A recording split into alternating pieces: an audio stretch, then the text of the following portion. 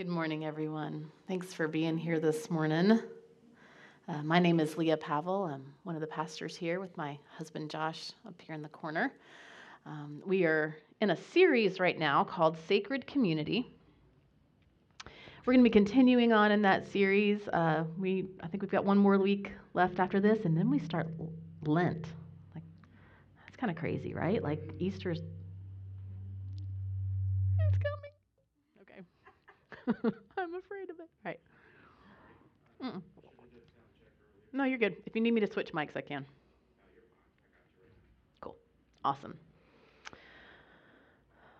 Well, this morning we're continuing on in our Sacred Community series, and I'm going to be talking about one of the things that I think is probably the most quickly able to erode sacred community, this body of believers, a church family, than most other things. Something that can really super quickly erode sacred community, and that is conflict between brothers and sisters in Christ that is either unresolved or ill-resolved. In the second week of this series, Josh talked about diversity and how as a part of sacred community, we want diversity. We want to acknowledge all the different types of diversity that we have, and there's all sorts of diversity, not just ethnic diversity, but we talked about, age with the kids that join us for worship in here, with economic background, church background, all these different things that we come from, our different stories, our different life experiences.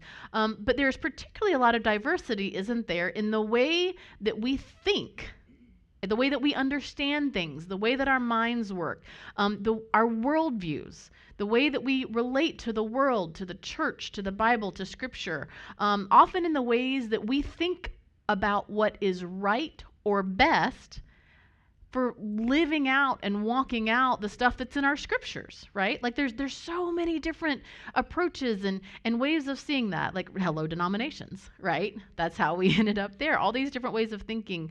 And sometimes that diversity, which is actually a really good thing in itself, can end up rubbing us a bit the wrong way. And it can cause conflict. And as a people of God, we have to expect that. We have to be ready for that and ready to handle that. Jesus expected it, and we're going to talk about that in just a minute and see where that is. And then some of the biggest names in the New Testament actually experienced it and walked through it. So we're going to look at one of those stories real quick, and then we're going to talk about some other aspects of handling conflict and disagreeing well. Now, I want to kind of give you a little bit of a footnote or a disclaimer on this. I was less than thrilled with this topic. Josh, you chose it. I know, I chose it. I did it to myself. But the reason is, as I'm preparing for this sermon, there is no shortage of corporations out there with HR departments that are ready to pump you full of strategies to handle conflict and the world's way of handling conflict and getting through disagreement. And they're not bad or wrong necessarily. So I kind of was like, God, there's more to this. There's something in here that we need to get at that's different than when Josh was at IBM, if he had to go to his HR person and be like, I got a problem with it, which actually he had an issue with his first office mate, now that I'm thinking about it.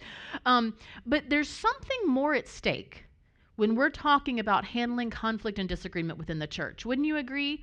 There's something more here that matters and why it's so important to do this. And so that's what I really want to try to get at this morning is, we're not Coke and Pepsi, or we're not like coworkers or whatever. There's a reason we call this sacred community, right? There is something about the people of God in the church that we are trying to protect and preserve because of something that it is. Does that make sense?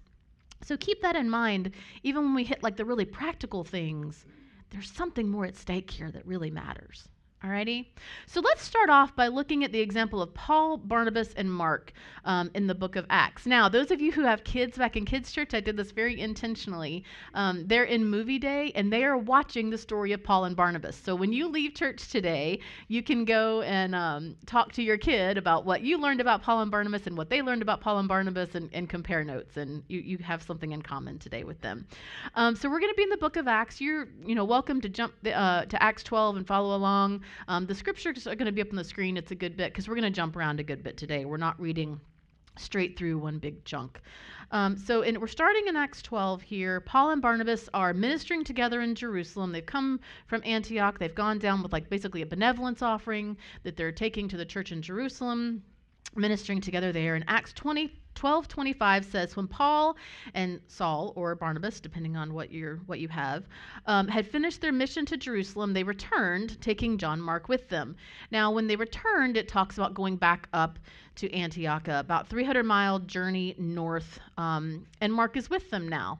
Fun fact, not so much a fun fact right now, but this Antioch that they're headed back to is actually present-day Antiochia, which is what you guys are seeing in the news right now. It is one of the main cities that has been absolutely decimated by this earthquake in Turkey and Syria. And there's something so profound to me about going to study my scriptures and prepare for a sermon and to read about a town that is on CNN right now for being just in rubble.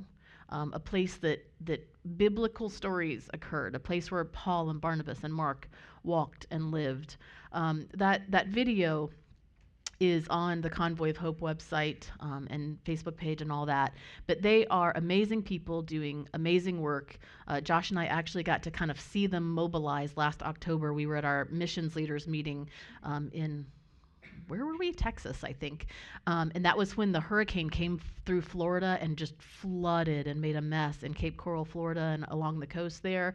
And there's a guy that's actually a vineyard guy out in Colorado who is on staff at Convoy, and a couple of the other Convoy staff were there. And as soon as it hit, they're running out in the halls on their phones, like mobilizing, getting help to these places. And that's what they're doing for Turkey and Syria right now. So if you want to support that, in a really tangible financial way, I have full confidence in them and in what they do and in their integrity and the way that they do this in the name of the Lord and the way that they serve with the churches and the folks that live there and on the ground there and the resources there. So anyway, that's just a bit of an aside as we're talking about this. All right, so Paul, Barnabas, and now Mark with them are headed back to Antioch.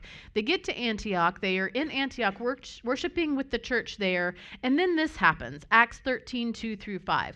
One day, as these men were worshiping the Lord and fasting, the Holy Spirit said, "Appoint Barnabas and Saul for the special work to which I have called them." So after more fasting and prayer, the men laid their hands on them and sent them on their way. So Barnabas and Saul were sent out by the Holy Spirit. They went down to the seaport of Seleucia and then sailed for the island of Cyprus. There in the town of Salamis, they went to the Jewish synagogues and preached the word of God. John Mark went with them as their assistant. So Paul and Barnabas are anointed by the Holy Spirit. The Holy Spirit points them out, says, pray for them, send them out. So they're sent out, and it seems that through some conversation or other agreement or something, again, John Mark ends up going along with them to help out. And it's not all that long. They don't get all that far, and it's not all that much time. They kind of make this one stop in this place called Paphos on the island of Cyprus, and I do have a map up here that can kind of help you see where they're going. So they start in Antioch, they go south to Jerusalem, they come back to Antioch, and now they're sailing over to that island there in the Mediterranean, Cyprus. They make one stop there, kind of have a go with this guy who's a sorcerer there and how God handles him.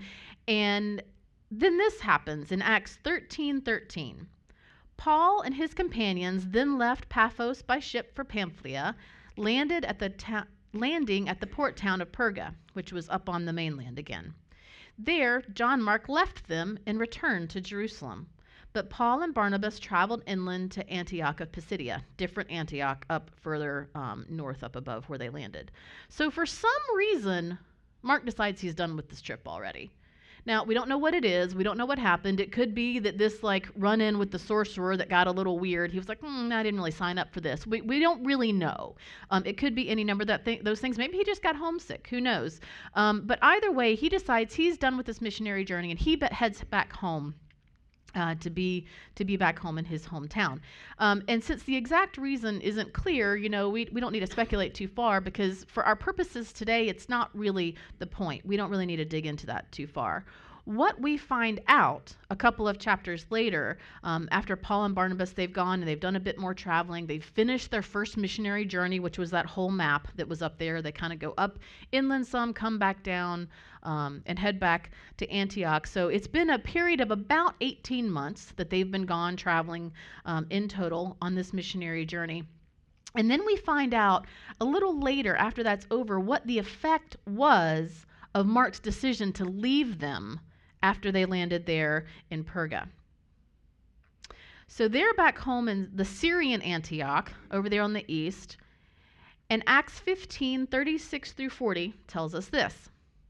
After some time, Paul says to Barnabas, "Let's go back and visit each city where we previously preached the word of the Lord. And let's see how the new believers are doing." Wise, good thing for church planters and missionaries to do, right? Barnabas agreed and wanted to take along John Mark. But Paul disagreed strongly. Since John Mark had deserted them, now those are strong words, right? Since he deserted them in Pamphylia and had not continued with them in their work. Their disagreement was so sharp that they separated.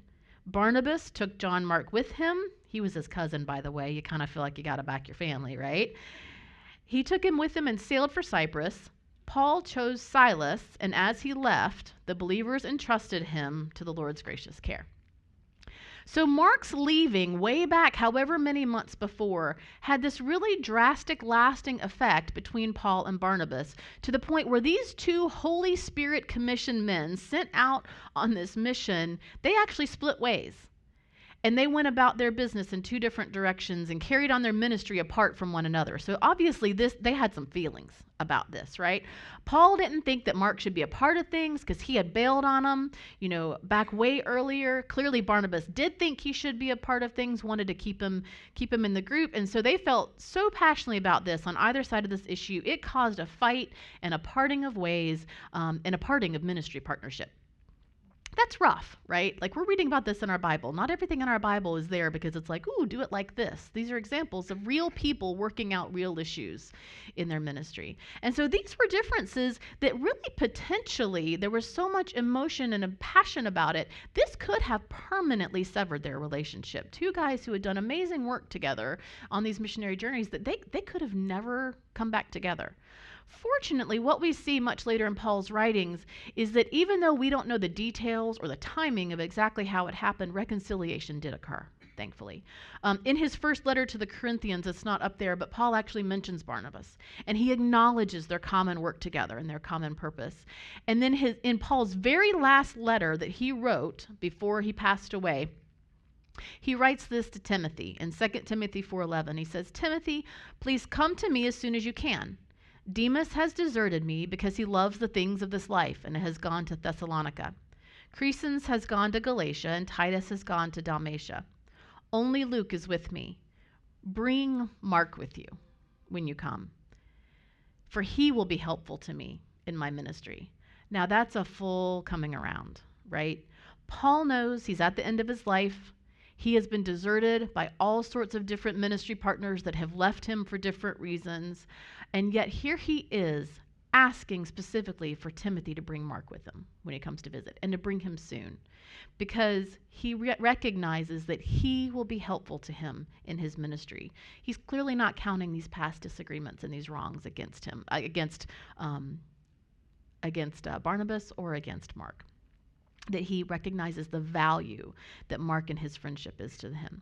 And so that intense, really intense, like passionate agreement from all those years before, it was a good long while by now, we're talking decades, they weren't the end to relationship, and they weren't the end to unity. And that's what we're looking at today. I want to read you guys something really quickly from our membership agreement. We do actually have formal membership here. We're actually due for a class, overdue, probably. But when you become a member here, there's 6 basic things that you're agreeing to as a part of this body. And this is one of them that I want to read you here. This one should be on a slide. "I will edify the church by speaking well of my brothers and sisters in Christ and defending the integrity of this church body. If I have a grievance with someone in the body, I will follow the biblical model in resolving that grievance. I will refuse to participate in any form of gossip, and I will actively intervene if I encounter it. I will be slow to take offense and always ready for reconciliation. That's really important. Like, we felt the need that we need to really put this in our agreements for each other. Y'all, here's the thing. As believers, even though we love each other and we're in common purpose, we are not always going to disagree with each other. We're just not, right? And actually, disagreeing with each other doesn't necessarily even mean there's anything wrong. We're just different people with different viewpoints sometimes, right? The nature of us as individuals working out our faith, working out our calling, working out what it looks like to actually walk those things out, in real time, to walk out our calling and following the Lord. The reality of that is sometimes we're just going to disagree on what that looks like and how to go about that. Maybe we might even say some things that offend each other and hurt each other. Hopefully not, but it happens sometimes. And so it is essential to healthy biblical community that we always be prepared to work through these things when they come up and when we find them between ourselves and a fellow believer. And to do it without bailing on relationship. That's what we have to keep, okay? So one of the things that is essential for our community to actually be sacred, to actually have this quality to it that we're longing for, to be like what Jesus wanted us to be like, is a certain confidence, like an assurance that's just innate in who we are, that this is going to be a safe space, that we can come as we are, we can come wherever we are on our journey with all of our junk, right? Not staying there, but that love and common purpose are going to be the substrate of what we do here and of our relationships with one another. We've got to know that that's who we are, okay? We have to know that mercy really will triumph over judgment, okay? That what we have here in this family of faith is worth protecting and being committed to the hard, awkward, humiliating sometimes work of unity and forgiveness. That it's worth it because God does something special in his people in this place. In other words, every single one of us needs to know that when we disagree, when we mess up, not if, because it's going to happen, we just have to expect that, right? That when we hurt someone or we're hurt by someone or something goes wrong and there's a disagreement, that there is a commitment to love each other that's going to offer both sides the ability to both give and receive forgiveness where needed. That's just a part of the deal, okay? And that forgiveness, that opportunity to do that is going to be what leads us to understanding and reconciliation. And it's going to keep that sacredness of community and relationship. If we don't commit to this, all of these relationships are eventually going to fall apart because we're all flawed people, right? Those things are just going to naturally degrade. Like you guys that are married know this, right? Like you're going to disagree, even if you love each other with everything you've got. And you've got to be ready to work through that in a type of commitment that doesn't just bail when things get hard, all right? So sacred community is worth the hard work of navigating conflict. So we're going to look today at 4 different aspects of handling conflict and disagreeing well within the church. These 4 things, they're on our slide here. It's our priority, our posture, our purpose, and our process. Now, those of you who know me and know my background, there's a nugget of Southern Baptist in me, and so every now and then when I preach, some alliteration will come out in my points. It wasn't intentional, it just landed that way. There's decades of that sewed into me. We've got 4 points today. Our priority, our posture, our purpose, and our process. And we're going to start with our priority. This is the why. Why does this matter? Well, I've talked about it a little bit already, but we're going to get a little deeper into it. You can go on to that next slide. This is the why of engaging in this is really important. Why is it important that we actually intentionally engage in hard conversations? Legitimate question. Can't we just try and get over it? I mean, isn't that like a fair way to handle these things if someone upsets us or whatever? Can't we just kind of get over it? Say, oh, it's fine. It's okay. It's fine. Stuff it. Let it lie. Like, can I just pray for them or something and be like, God bless them, even though they hurt my feelings, like bless them. I love them, whatever, and not actually have to say anything. Not if there's true conflict. Not if there's really something that's driving a wedge between you and this other person. That's actually called false peace. And all of you know what false peace feels like. It's no words but a churning and an unsettling and a bitterness and a resentment grows. That's false peace, and we're not after false peace.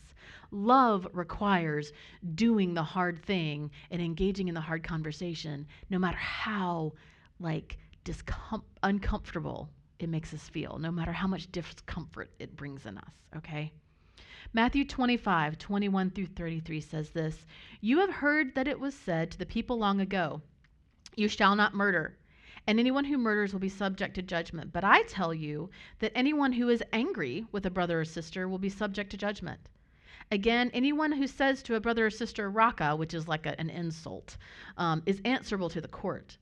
And anyone who says, 'You fool,' will be in danger of the fire of hell. Therefore, if you are offering your gift at the altar and there remember that your brother or sister has something against you, leave your gift there in front of the altar. First, go, be reconciled to them, then come and offer your gift." So if there is something that you know about that someone has against you, maybe you legitimately did something or maybe you didn't, whatever it is. But if they have some sort of anger or whatever, bitterness against you, and you're aware of it, feelings of contempt, whatever it might be between you and another believer, you are on the hook to address it. That's what Jesus just said, okay? Now realize, this is an excerpt from the Sermon on the Mount. This is Jesus himself laying this out for how his followers and his people are to deal with these things, okay? Now, do you realize what he's saying there in verse 23? Verse 23 is this part that's on the screen right now, that if you're offering your gift at the altar, if you are like in the thick of your worship, and that's when you realize or remember that something is going on, what are we to do? This matters so much, Jesus says, that you know what? If there is something between you and your brother or sister in Christ, worship can wait. That's how big of a deal this is. If there's something between you and a brother and sister in Christ, you need to prioritize dealing with that thing first. Put worship on pause. Once you're reconciled, then you can come back and give your gift. Then you can come back and finish your worship. And notice that we don't actually get to say, well, they have a problem with me. I don't have a problem with them. That's on them. No, if we know about it, we're complicit if we don't do something, right? So Jesus says, so if we're aware of it, it is absolutely our problem. It is absolutely ours to deal with. And he expects us to take the initiative of reconciliation, even if we are in the thick of worship. Pause and go. He's telling us to even pause worship. If he's telling us that worship needs to be paused for this, guys, we need to pay attention, right? Because isn't he always calling us to worship? We don't have license to let these things fester.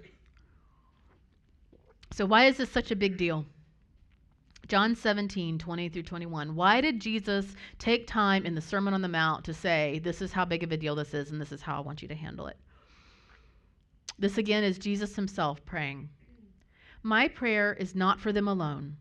I pray also for those who will believe in me through their message, that all of them may be one, Father, just as you are in me and I am in you.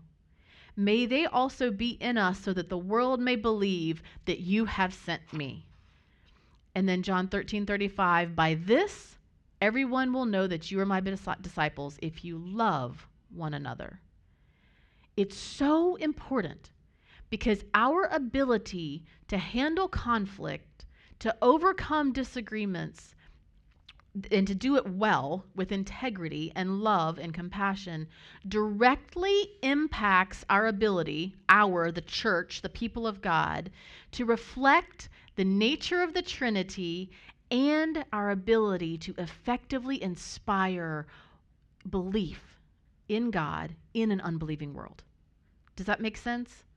Our ability to do this well is make or break to our ability to be image bearers, to reflect him to the world, and to draw them into belief of him.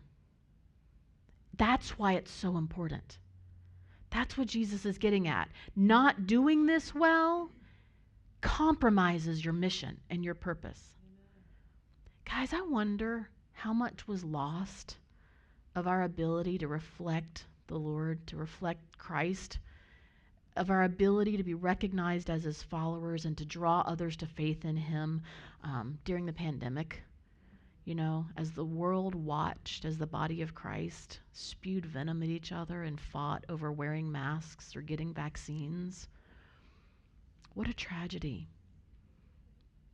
We did it like those things defined our very worth, whichever side you came down on. Jesus prayed this prayer for his people because he knew how difficult it would be for us sometimes when we passionately disagreed to reflect his divine love and unity with one another. He prayed this thousands of years ago, knowing what was coming. Another reason that we have to prioritize this is our priority. Ephesians 4:27. Do not let the sun go down while you are still angry, and do not give the devil a foothold. By not resolving issues, guys, by leaving things to smolder and fester, for our feelings to compound, we open a door for the accuser himself to gain influence and power in our lives. And I don't know anyone who wants that. Our church doesn't want that. We open a door for him to get into our relationships and into our churches and wreak havoc. Because don't you know that he would love nothing more than the opportunity to undermine the church through unresolved conflict? He doesn't even have to do much work. He just lets us, destroy ourselves that way. Don't give him the chance. Don't leave it open for him to do that. We prioritize conflict resolution because Jesus cares about our unity. Because our unity affects our witness to the world, to those outside the walls who are watching God's people, and because grievances against one another make us vulnerable to attack by the accuser, the enemy himself. All right? Going on to our next P, our posture. So how do we show up to these situations? When we realize this is something we've got to deal with and something we've got to do, when we have to have a hard conversation with someone, what is it that we need to bring to the table to make sure that this goes as well as possible? And so that's what we're talking about with our posture. Well, first, and this should be obvious, it's humility. 1 Corinthians 13:12, for now we see only a reflection as in a mirror, then we shall see face to face. Now I know in part, then I shall know fully, even as I am fully known. Now I want to read this in one more translation because I want this to be real clear for us, okay? So I'm going to go to the New Living real quick. Now we see things imperfectly, like puzzling reflections in a mirror. But then, talking about, one day, kingdom full come, heaven, something like that, we will see with perfect clarity. All that I know now is partial and incomplete. But then we will know everything completely, just as not God knows me completely. So we don't have it all together right now. Guys, this is a really important point I want you to hear. God has all truth. We do not have perfect understanding of it. And that should humble us, okay? None of us are 100% correct in our understanding or our knowledge or our perception or any of those things. Our wisdom, we're just not. Now, I know that we think in our head, that we know that in our heads, right? Like if I were to ask any one of you right now, hey, do you have this all figured out? You'd be like, well, no, I'm still working on it. I'm still a work in progress. I'm not 100% right and complete all the time, right? But then why so often do we approach disagreements with other people as if we are? Yeah. Okay? We have to carry that posture of humility into these situations in love with our fellow brothers and sisters. Now, here's the thing. I know we think we're right. Okay? And that's okay. I've got it. I know that we think our views and perspectives, our worldview is the correct one because I assume if we thought it was wrong, we would change it to the one we thought was right. Right? So we hold the things that we believe to be true. And that's fine. But we have to hold in mind with humility that we don't know everything 100%. We don't have it all figured out. Nor do we even know which pieces are wrong. Okay? So we have to hold humility in that. And if we have humility in these situations, then it should also lead us to bring kindness and gentleness into our posture. So gentleness, Proverbs 15:1. A gentle answer turns away wrath, but a harsh word stirs up anger. All right, so here's a question for you. What if we are right? Like, I know we think we are. Some things we've got to have right, right? We can't have everything wrong, hopefully. What if we are right?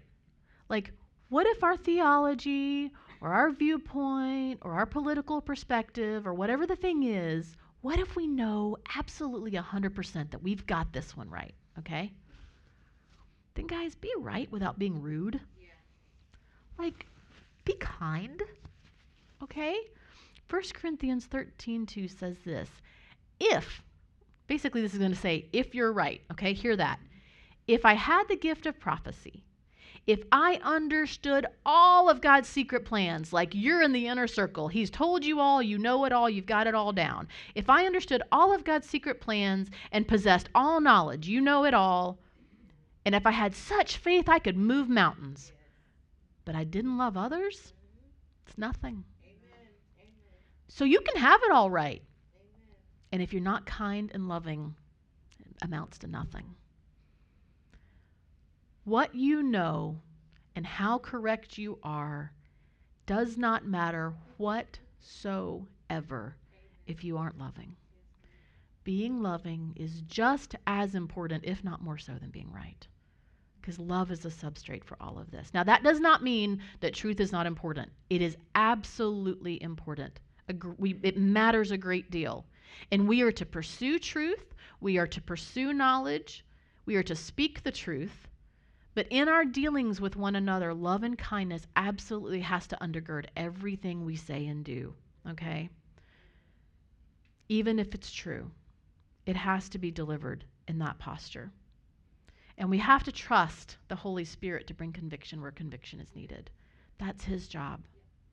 So if we care more about being right than being loving, again, sacred community erodes, and we don't have the thing that we're striving for. All right, our next P, our purpose. So this is really what's our goal. What are we actually trying to accomplish here by doing this, okay? What are we going for? What's the end result that we want to see? Ephesians 4:2-3 says this, be completely humble and gentle and patient, we've talked about that, bearing with one another in love. Why? Make every effort to keep the unity of the Spirit through the bond of peace. Unity and peace are our goals. That's what we're going through all of this stuff, okay? And unity that looks like what Jesus prayed about, where we are one as the Father, Son, and Spirit, as the Trinity are one. Remember, Jesus prayed that, so it's a big deal, okay? So that's what we're striving for when we engage in these hard conversations. When we're working to resolve conflicts and disagreements, we're going for that unity and that peace that is characterized by the Spirit and the nature of God, okay? True peacemakers, guys, are those who are willing to disrupt that false peace to bring this kind of true humility. That's why we can't just ignore and brush these things under the rug. We're not going for false peace. We're not going for comfort. Okay? Now, if things have gotten to the point like they did with Paul and Barnabas where there's an actual break, we have to include forgiveness and reconciliation in that goal as well, right? But hopefully we don't let it get to that point. And we get there, though, either way, whether we're going for unity or we're going for forgiveness and reconciliation, we get there through the humility, the gentleness, the patience of a loving character, all right? Now, kind of a side note to this. There's a few really insidious things that we have to make sure never seep their way into our purposes and our goals. And all of you are going to know what I'm talking about if you've ever been a kid or you have kids or you've been around kids. Okay? We have to guard against things like accusation and shame or heaping guilt on someone else that we know did something wrong. If we have even the most subtle of agendas to demean or punish the other person, our girls used to do this thing, Mom! Or no. One of them would look at the other and be like, they would say something really loud that they knew Josh or I would hear, so the other person would get in trouble and they'd feel guilty, instead of just going to them and being like, hey, don't do that, that hurt me. They had this agenda, right, of getting them in trouble, of punishing them. That is not a loving way to go about this, okay? if we're trying at all to punish the other person in any way, to evoke feelings of shame, we're just not acting out of love. So make sure that that isn't creeping into your heart toward that person when you do this. One other bit about our purpose that's not as sinister, but we've seen this really trip people up from time to time. Our goal is not that everyone in our church is our best friend. That's just not a realistic or an attainable goal. We already talked about how different we are, right? There's a really big difference between making sure that there's no animosity between you and another person and making sure that everyone is your bestie. And that's okay. All right? Not everyone is going to be your cup of tea. That's okay. We're different people. There's lots of different people to hang out with, okay? You're not going to enjoy being around some people as much as you enjoy being around other people, and that is also okay. Don't let the enemy make you feel like you're a horrible person for not trying to make everyone your BFF. It's okay. You can walk in unity and love and not have to paint each other's nails and braid each other's hair every Friday night. I don't know. The point is, don't confuse unity with affinity. Okay? You can have affinity and a BFF and really not be unified with them. The point is true unity and peace. All right, our last P, our process. This is the practicals of how we actually accomplish this. The nitty-gritty of how we go about actually having these hard conversations, because conflict resolution and confrontation and this kind of stuff is really anxiety producing, isn't it? When you need to go talk to someone, don't you just get the sweaty hands ugh. Yeah, I do. No, Chris has got it. He's good. He just heads on. Good for you, man. You should be teaching this. But to me, it's anxiety producing. We'd rather so many times just stuff it and be quiet and deal with it and let it go than actually go to someone and confront them and say, hey, we need to work on this. So there's a couple of things that we're going to look at here, just as practicals. Now, again, there is a multitude of information out there from HR departments all over the world telling you how to do this well. And they're not bad. They're probably good points. But I think specifically for the church, there's a few things that we need to hone in on that matter because of what it is we're going for. We're not trying to avoid an HR write-up. We're trying to foster unity and peace. Okay? So we're going to look at a couple of those things that I think has the most impact when it comes to what our goal is. First, we need to consider what's at stake. Now, I'm going to kind of counter myself here for a second. Because I said, no, we can't avoid this. We have to talk about this. Well, sometimes there's something else that we have to consider. We have to really spend some time in prayer about these conversations, don't we? If you just go barreling heads in, I'm going to handle this, you might not come out of this the way that you hope. But we also have to spend prayer because one of the things that we need to be praying about is whether or not there truly is a problematic conflict here. Or are we maybe just a little bit prickly and offendable? Right? Is the effectiveness of the church really at stake? Is unity and peace and relationship really at stake? Or maybe you were just hangry when they said that thing that day and it rubbed you the wrong way. I've been there. Am I the only one? And when I realized later, wow, I really overreacted to that. Because that's a possibility. So if you're finding that you often have grievances or things against another brother or sister and you're finding the common denominator is you, maybe we need to take a moment to pray and be like, God, search my heart. Have I become prickly and have I become victim of this spirit of offense where I'm always looking for wrongs instead of calling and looking out the gold in people? All right? We need to do that self-assessment and make sure that that's not where we are. Maybe it is something that stirred your emotions, but in the grand scheme of things, it's not really something serious at stake. Relationship and unity is going to be fine if you can just get some perspective. Sometimes we just need some perspective. There are times when, this verse isn't up there, but I'll read it to you. Proverbs 19:11 says this. There are times when it says, good sense makes one slow to anger, and it is his glory to overlook an offense. This is a both and situation, okay? Sometimes the glory comes in you letting it go, because what's really at stake is just kind of your own stuff. Yeah? All right.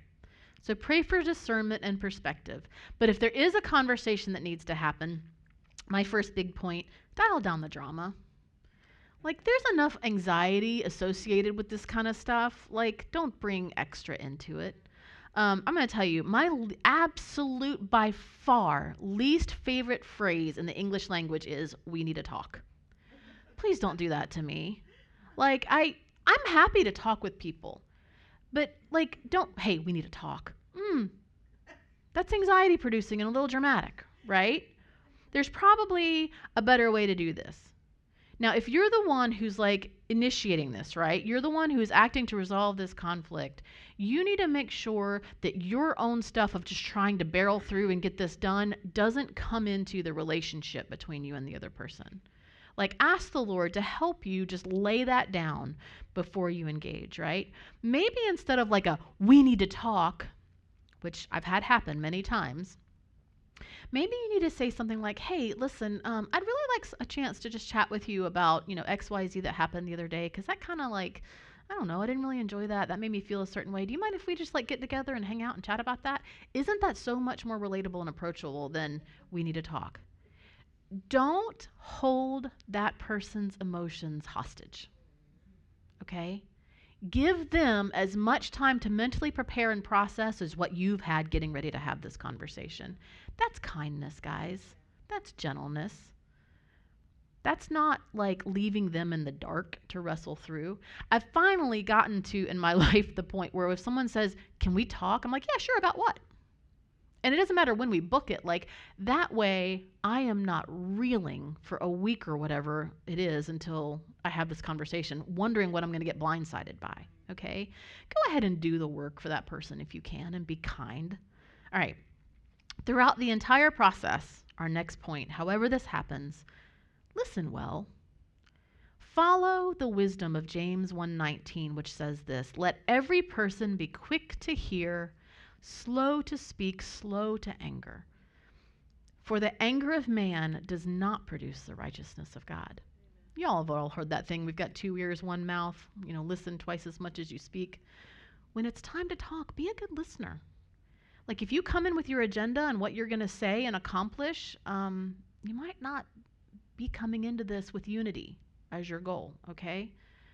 When you listen to understand, not to respond or defend. You've probably heard this before, but this is critical.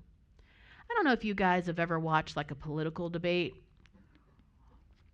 You probably have, especially the ones where it gets down to like where there's like 2 people left and they've got their own podium.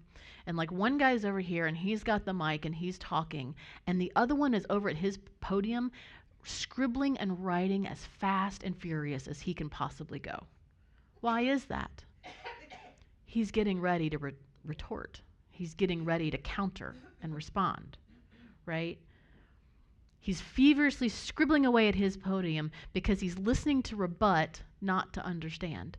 How many times in a political debate has a guy got done speaking and you hear the other one go, oh, I didn't realize that's why you voted for that policy. Huh, interesting.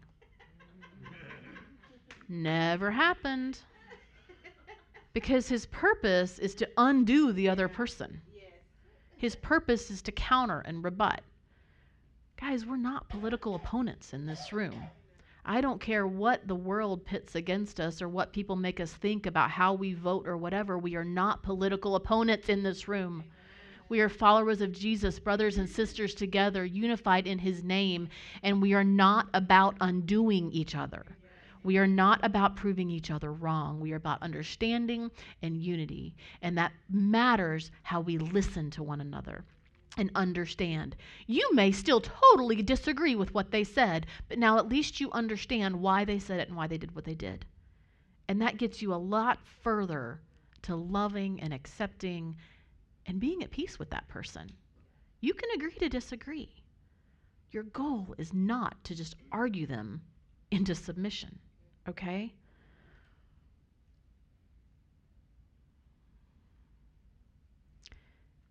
If you find yourself as that person is talking, creating your counter arguments in your head and what you're going to say to them when they stop talking, you're probably not listening very well, and you're probably not listening to understand. There's plenty of time for that. Let that go, all right? Last point. Even if we come away from our conversation still not seeing eye to eye, which is going to happen because, again, we're very different, diverse people, right? We need to understand, guys, that our identity is in Christ, not in our belief system. Now, hang on. Isn't our identity in what we believe about Christ? Because we get that wrong. Do any of you have full understanding and correct belief about who Jesus is, what he does, and all that? Nope. So your identity is not even in what you believe about Jesus and his word himself. Your identity is in Christ and Christ alone. And so is the person on the opposite end of that conversation and conflict.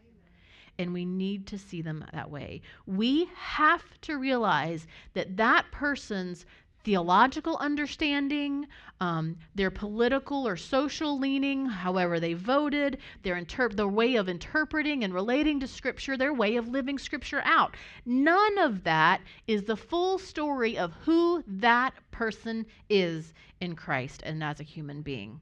It is not the full story of who you are, and it is not the full story of who they are.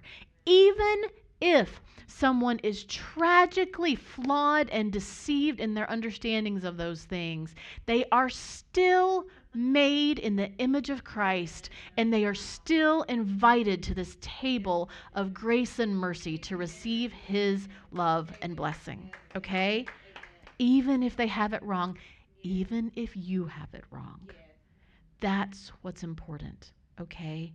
And it is that we have to see in each other. We are image bearers, every one of us. And we are better together. And we are made as image bearers to make this one big, giant mirror that reflects him to the world, that others can look at and say, look at the diversity and the difference of opinion and all the stuff that they have thrown at them and the way that they still love each other.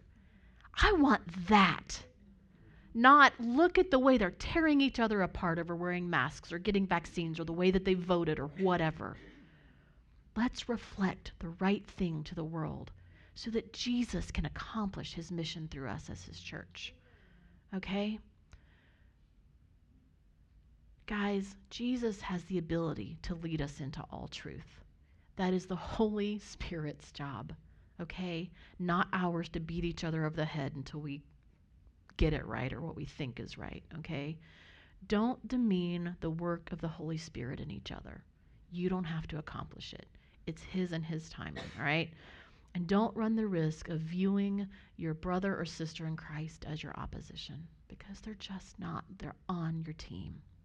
Let's treat each other that way, okay? Awesome.